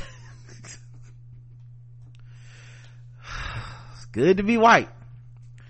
Director also predicted a rainy day in New York may still get released in the United States. Just days after Scarlett Johansson made headlines defending him, the director spoke out about the backlash he faced recently and said he still believes he should be the poster boy for the Me Too movement due to his track record of working with actresses. I worked with hundreds of actresses and not one of them has ever complained about me, not a single complaint. I've worked with employed women in the top capacity, in every capacity for years, and we've always paid them exactly equal of men.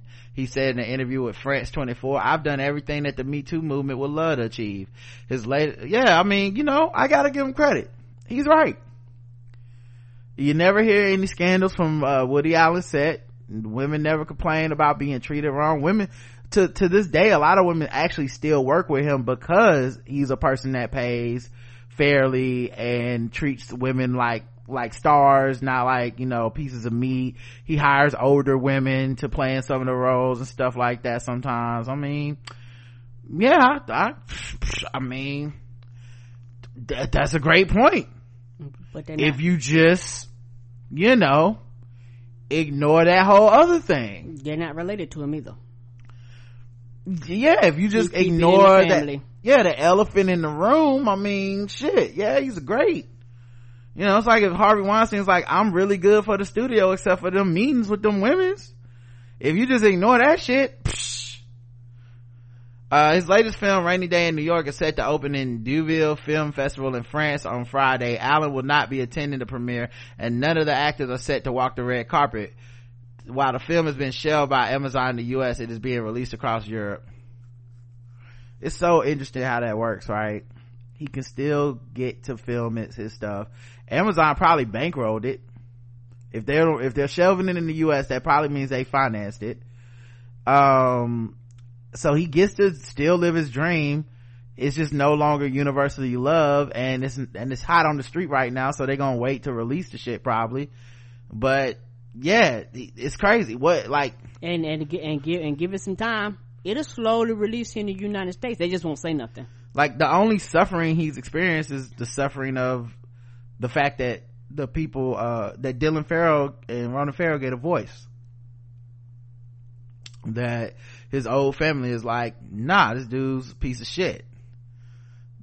Anyway, after renewed focus on charges by his adopted daughter Dylan Farrell that the director molested her when she was 7, several of the stars from the film, including Timothée Chalamet and Rebecca Hall, expressed regret in working on the film and donated their salaries to anti-abuse charities. Now that's the thing I don't get. Why do they continue to work with him knowing how hot it is on the streets? Because he pays. Like, you're now doing it for free.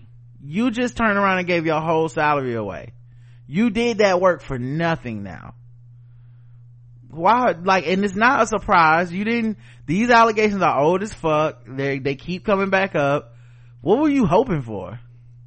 The shit ain't gonna get nominated for Oscars and shit because it's too hot on the streets. Not this one, but some of this other shit does. so maybe that gambling, like, I'll be the film after they get mad. Because not trying to funny, because he still works, so it's a lot of shit he puts out that goes up underneath the radar. I'm not trying to be funny that people don't even realize is out and nobody knows it, and we get them screeners, and then all of a sudden Woody Allen and Roman Polanski, people like, the fuck, I didn't even know who's heard this movie. So they was hoping this was one of them movies that went up underneath the radar, and it happened not to be, because it's almost like a hit or miss, because he still puts out shit, so you don't never know which movie gonna roll up underneath the radar, and you end up getting nominated and all this shit based off of this movie. So they were banking that this would be one of the movies, and this one happened not to be. That's why, I really do think it's a draw, and I think they were willing to take the chance.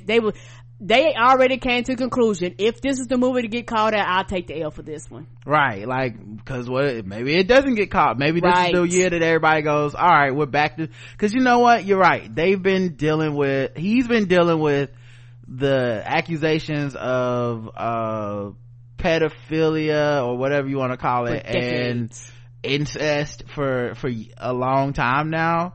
So, technically he like, there's been people working with him all along that have avoided they've gotten nominations for Oscars and shit. So I can see people being like, it's almost too tempting not to at least try to make a film with him, correct, and just hope that this is the year it goes back to normal, where y'all just let it go. Florida man dressed as Fred Flintstone stopped by a deputy. Halloween may be over, but someone may have forgotten to tell a Florida man who was stopped for speeding in a Fred Flintstone car. Oh, he just missing the brontosaurus ribs on the top. Guys, the car doesn't have doors. He took the doors off. He got plastic paneling that resembles wood, and he's the only thing he's not doing is pedaling the car with his feet. That's it.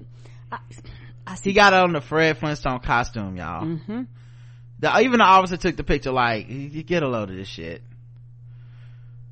You got nerve to speed, knowing that you in one of the most unique vehicles flying down the road. Right. They pulled him over for speeding. He was dressed up in a beloved cartoon character. It had fitted his car to look like the foot-powered vehicle. A very special thank you to Mr. and Mrs. Don and Trina Schwartz for being such great sports. Yabba dabba do, the sheriff's office said in a Facebook post. Yabba dabba do this ticket. This is so ridiculous, but it's so good. White people. Oh God, man, I wish we had the kind of luxury and freedom to be able to express ourselves this way. What? But we ain't giving them no reason to pull us over. And you was speeding in that shit. We scared to drive just with the car that looked like that. Some nigga would not dare. Some niggers carjacked Fred Flintstone. Get the guns out.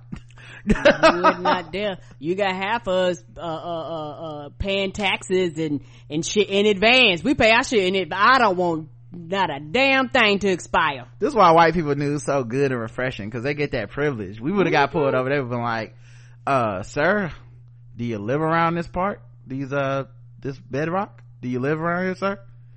Because if not, I'm gonna need to see some ID. All right, let's see, let's do some Guess the Race next. Let's do Guess the Race.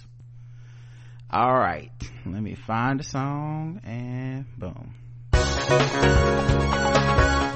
I meant, now that it's time for some Guess the Race. That's right, it's Guess the Race time. Now that it's time for some Guess the Race.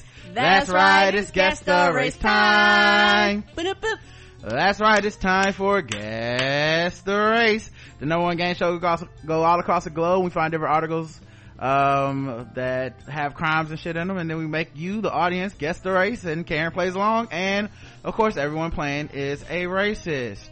All right, let's see who we got up first.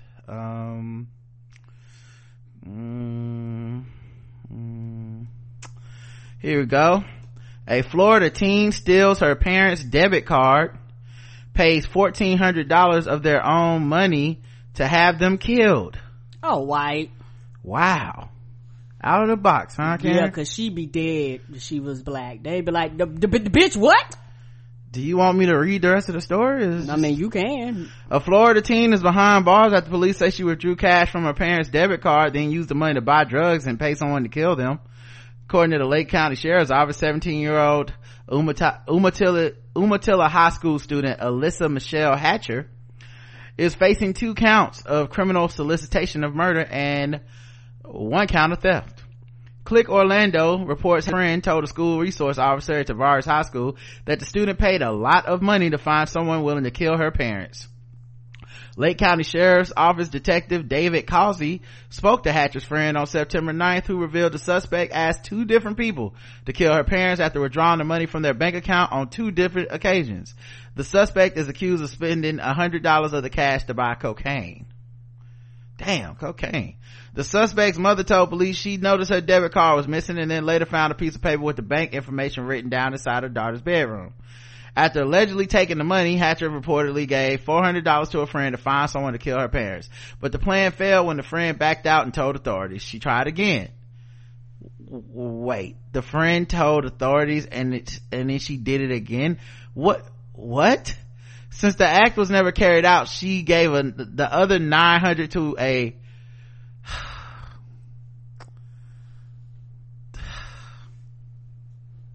teenagers, they stupid. But go ahead, she did what? She gave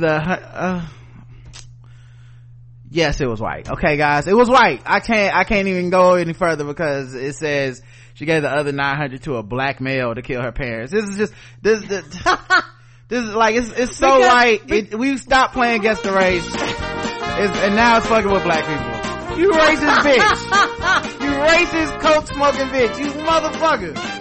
Oh. What kind of shit is that? 100. You know, blacks love to kill people for no reason. I heard him give him some money. You know, not trying to funny. You know how protective niggas are over their bank codes? When a parent find out their card missing, shit, it's just me and you, and I'll be like, where the fuck my card at if I misplace it? Yeah. So the first thing you're gonna be like, where's your money at? And you know, niggas check their bank account because we ain't got a lot of money to work with anyway. The fuck you. Okay, that one was a free square on bingo. Okay, everybody gets that one. Yeah, they do. That wouldn't have been, yeah. Mm-mm. 2 Florida nitwits are jailed on felony charges after they allegedly threatened a McDonald's drive-thru worker with guns because their hamburgers were cold. What?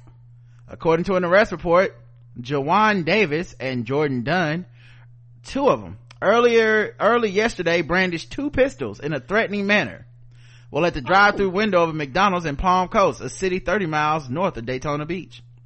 The men, both of whom are 20, became upset when a McDonald's worker brought out grub that was not warm enough for their liking. The men told employees that they wanted their food, which included 5 burgers, remade. According to police, one of the men explained that I don't play about my food. This point was allegedly emphasized when Davis and Dunn pulled out 2 pistols in a threatening manner for employee Tyrone Walker to see.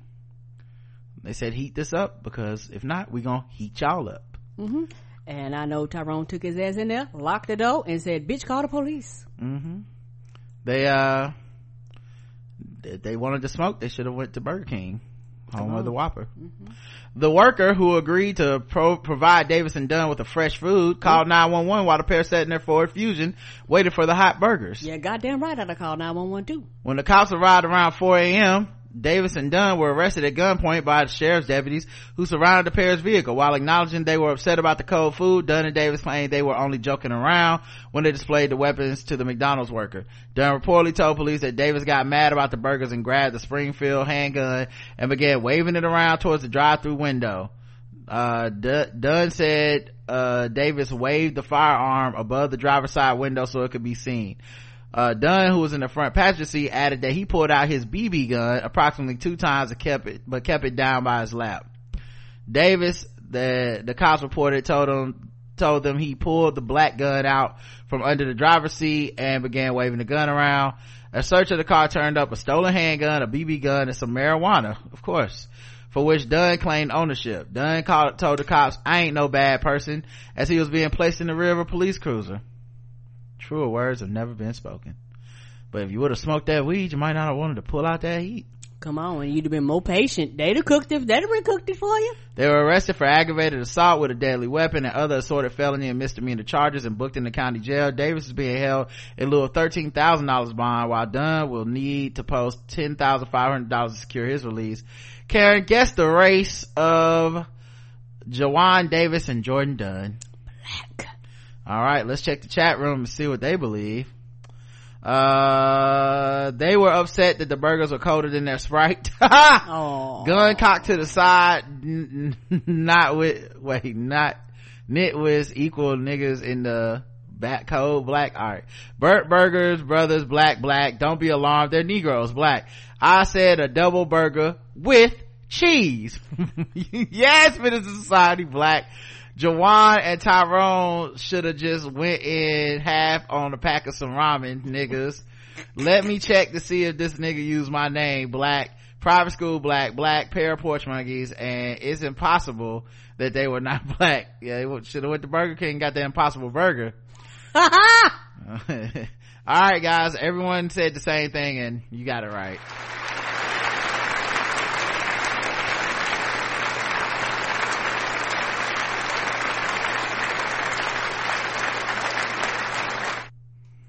Man, see, this is shit I talked about, man, with the Popeyes workers, man. I've worked fast food, man. I was threatened, dude threatened to kill me one time over a salad at Wendy's. Like, it is not that fucking important. I'm like, dog, I'm in college, I'm about to die for fucking $6.75 an hour, and I'm working closing shift when I told these motherfuckers I had to go to school in the morning. Like, right, and y'all could have just took y'all asses home and heated it up at the house. I was scared as hell closing that night. Cause when you close, you leave at like 3, 4, 5 in the morning. Yes, you do. You know, and you walk into your car by yourself, maybe with a manager or something, hoping nobody show up to rob the joint. Like, it's too much pressure over some damn Wendy's. Let's see. So Karen got one and give me one free.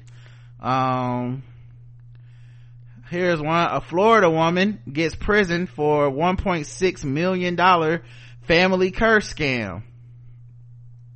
A South Florida woman who claimed to be a psychic fortune teller has been sentenced to 3 years and 4 months in prison for taking $1.6 million from a Texas woman who removed a curse from her family. What? Oh, to remove a curse from her family. Say, your family curse, you want me to remove it? That's gonna be 1.6, fam. Court records show that 28-year-old Sherry Tina Unowich was sentenced last week in Miami. She previously pled guilty to wire fraud. She must also pay restitution. Investigators say Unowich met the victim in Houston, Texas in 2007. Unowich gained the woman's trust and convinced her that a curse had been placed upon her and her family. Unowich claimed she needed large sums of money for crystals and candles to perform meditations that would lift the curse. The scheme ended in 2014 when Unowich admitted to the victim there had been no curse. Now, why did she do that? Because it sounds like you could get away with it as long as you pretend to believe it, right? Mm-hmm. I'll just be walking around like, yeah, you definitely cursed, and I'm gonna need that second payment this week, or else the ghost gonna get you. Anyway, Karen, guess the race of Sherry Tina Unowich. White.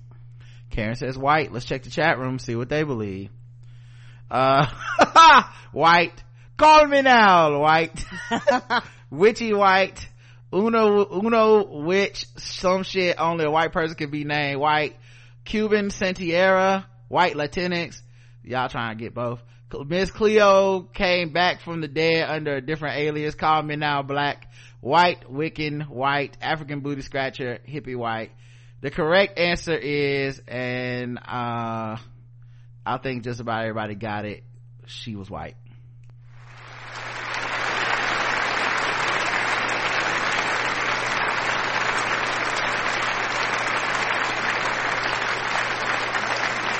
That would be hilarious if she did talk in that Jamaican accent, though. Right? Some of y'all missed it.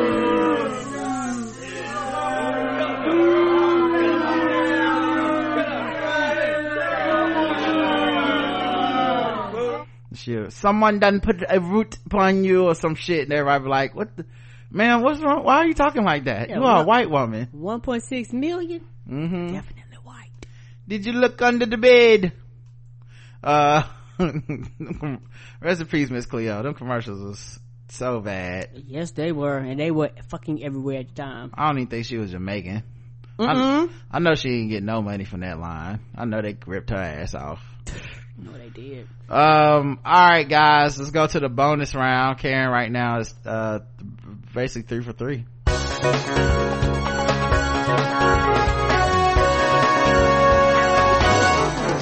Double the points and the race. Double the points and the race. That's right. Double the points, double the race in the bonus round against the race. So far, Karen is 3 for 3. But can she finish a very, very rare 4 for 4? I'm gonna try. Let's see. A burglar apparently loves that chicken from Popeyes. A man accused of pilfering poultry and cash from a Popeyes in Port St. Lucie has police crime foul. Oh shit. Oh, this one of them sassy police articles. The case began around 11:25 a.m. September 2nd at a Popeyes Port St. Lucie Boulevard. According to the information from Port St. Lucie police, the alleged burglar strutted in and went to the cash register area where he placed a chair under the surveillance camera and spray painted the camera lens. Oh, he was about that life.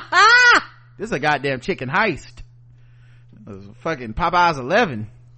It could be said the thief didn't wing it. Popeye meal deal. Popeye what deal? Meal deal. Oh. You know how you get the meal deal with the fixings and the sides and the drinks?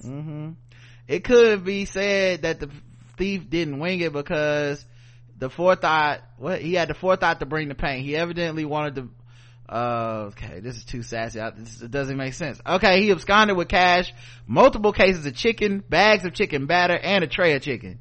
Oh shit! Was he gonna cook it at the house? Now see, this is what I think. This is an enterprising thief. This is a heist of a century. What I think he said was, listen, I'm going to steal the batter. I get my own chicken breast. Now I'm Mr. Popeyes, okay? Now I'm moving. I'll call me Heisenberg, okay? I'm moving. Wait. I'm about to make this shit at the house. I'm about to have the littest. I'm about to go Breaking Bad on these motherfuckers, okay? Breaking Bird. I'm going Breaking Birds on these motherfuckers.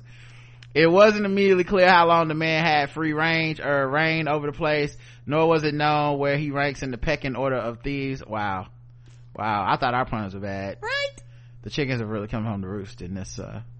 Anyway, the burglar probably didn't get a chicken sandwich, which debuted August 12th at the cost of $3.99. That's because, of course, the chicken sandwich is out of stock now. They sold out.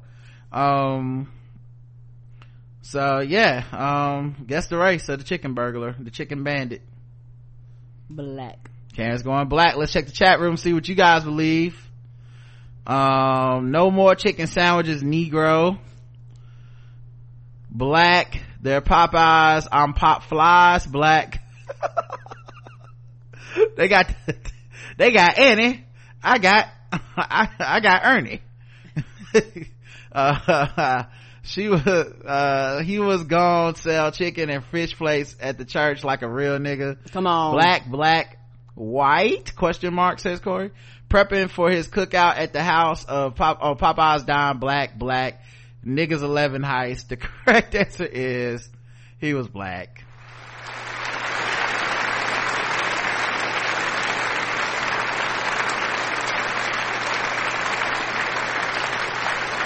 Corey went white. He questioned it too. Corey questioned it. White?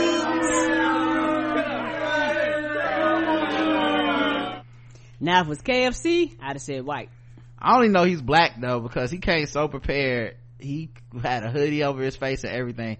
But he got some slides on and you can also see his hand is black. Come on, slides with socks. We the only people to do that. He got some slides with socks. So he had no intentions on running away. This motherfucker was. He's like, y'all gonna have to catch me on number 18 heading home.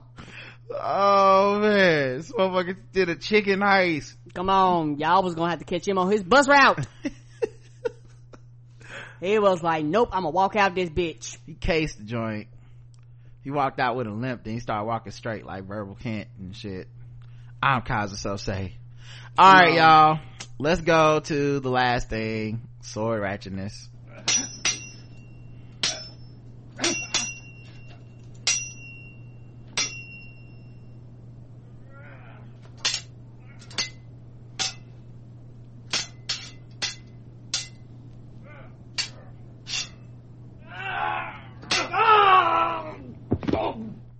A 40-year-old Ginu Gaming First Nation man is facing charges after a Long Lock resident was assaulted with a sword. Police received a 911 call September 3rd about 10:50 at night, reporting a man approaching the residence in Long Lock carrying a sword. Police said the accused assaulted a person in the residence with the weapon and threatened other occupants before fleeing on foot. The victim suffered non-life-threatening injuries. Officers were able to identify the accused and locate him a short time later. He arrested and I guess he was arrested and taken to the Greenstone OPP detachment, where police found he was in possession of several edged weapons and methamphetamine. Oh shit. The accused is facing several charges, including robbery with violence, possession of a weapon for a dangerous purpose, and drug possession. He appeared in court on September 4th and was remanded into custody. And when they say robbery with violence, I don't think they're talking about the internet woke version of violence. I don't think he was taking up space. I think he was taking up blades. All right, careful out here with these motherfuckers and these swords, y'all. I'll do one more. A man stabbed with a sword on Detroit's east side. The home of Miss Smart. A man is recovering after being stabbed with a sword on Detroit's east side. It happened Wednesday during a dispute with a woman inside an apartment. Oh, the woman stabbed him? So she's like, I don't play that shit, okay? I'm from 8 Mile, stab. Both the man and the woman are in their 50s. Oh, she was tired of that shit. Cut bone. Police say the woman stabbed the man after he attacked her. He's in serious condition. That's the last woman he'll attack. He gonna be in critical condition. He come his ass back over there too. You know he is. I cut your little ass up. All right, y'all. That's it for this week's Blackout Tips. We'll see premium people tomorrow for Balls Eat Sports, and we'll see everybody else Saturday morning for the feedback. Figuring out what I'm gonna do about the nerd off, if we're gonna either do it this Friday or just go ahead and wait that extra week and do it the next Friday, which is, I'm thinking, might be the plan, because Karen gets her hair done on Fridays now, so there's like, don't want to have to miss a hair appointment, guys. So all right, we'll see you guys later. Until next time. Oh wait, and don't forget the 26th of September, which is a Thursday, we're gonna be at 8.2.0 Pizzeria and Bar from 6 to 8 p.m. with Thrive Talks, talking about podcasting on the podcasting panel. Charlotte, North Carolina. So if you guys want to come out and see us, we'd love to see you there. We would. If not, that's cool too, but we'll come out and chop it up, take selfies and all that stuff. All right, y'all, until next time, I love you. I love you too. Mwah.